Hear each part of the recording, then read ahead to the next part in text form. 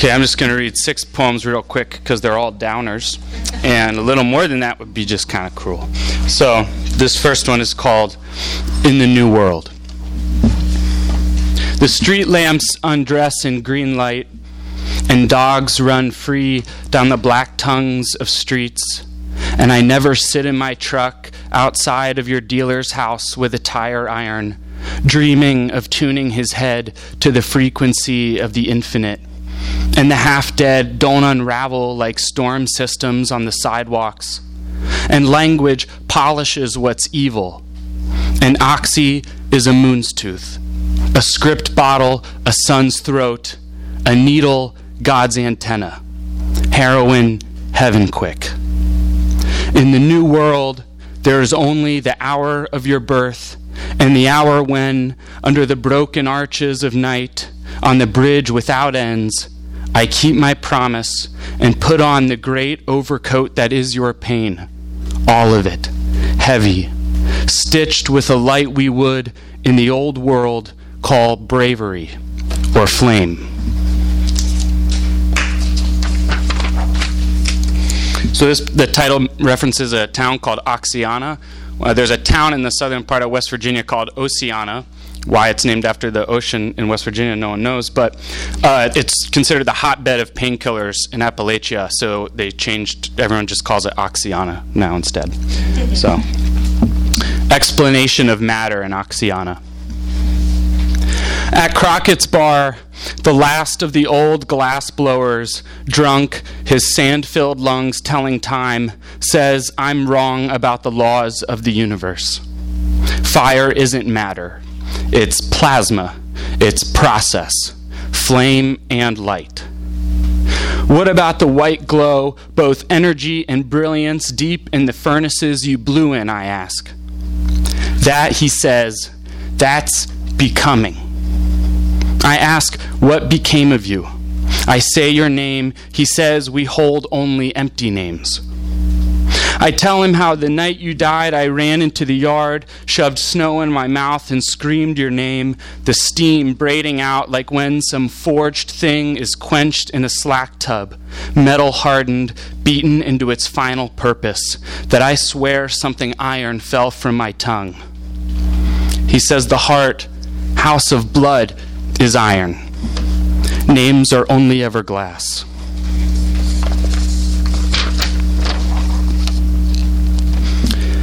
Relapse Psalm. I first felt the tongue of warmth and glamour innocently enough. An ER bed, 2 stabs of morphine for my split shin, bent like an elbow, 1,000 voices screaming from it. Then they sang like birds. After escaping an obedience to desire, you fear it. That too a kind of obedience. Past the window's blackness, I must believe there is a river going only by the light trembling on its surface. Getting louder, this red sound of wolves speeding through the forest, coming for me. Either I'm hunted or hunting so slowly I can't tell.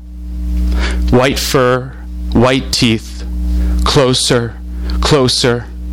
I open a book and see that years ago I underlined, as if to send myself a message, we can be quiet now if we want to be.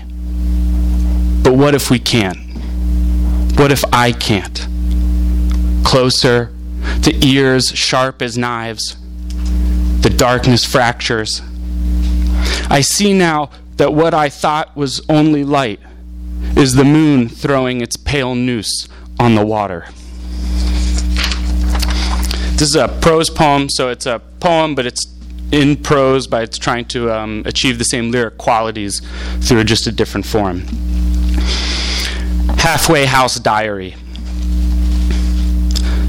Somewhere at the bottom of the world, a whale is singing to itself, running through its temple of other light and salt.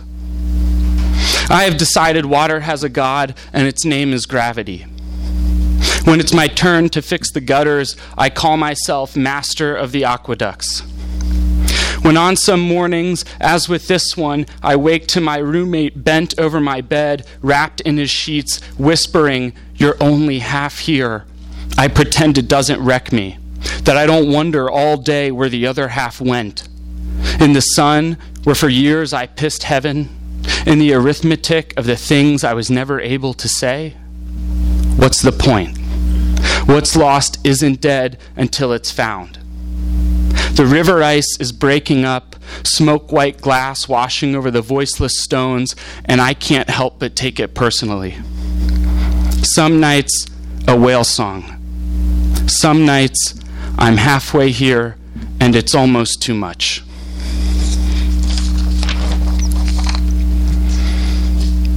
Memory of addiction. I know of a world made small, ringing with the thrum and ping of desperation. A mason jar overturned on the mouth of a yellow jacket nest, hundreds of them throwing their bodies like coins against the light.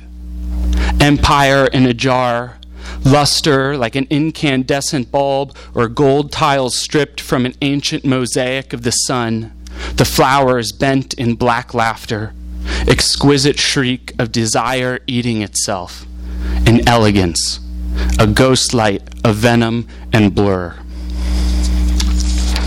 And this last poem is an elegy, so it's a poem for the dead or someone who has died. It's called Painkiller. First burnish of autumn cracking its knuckles in the green. 9 months old, your absence. Up in the hayloft of the old barn, cathedral of our fathers, fathers, fathers, all twist and wood, dove gray and dust, a star's worth. I came to ask if that was you today when I saw the lost planets of Grandpa's blind eyes twitch at the blur of a passing bird.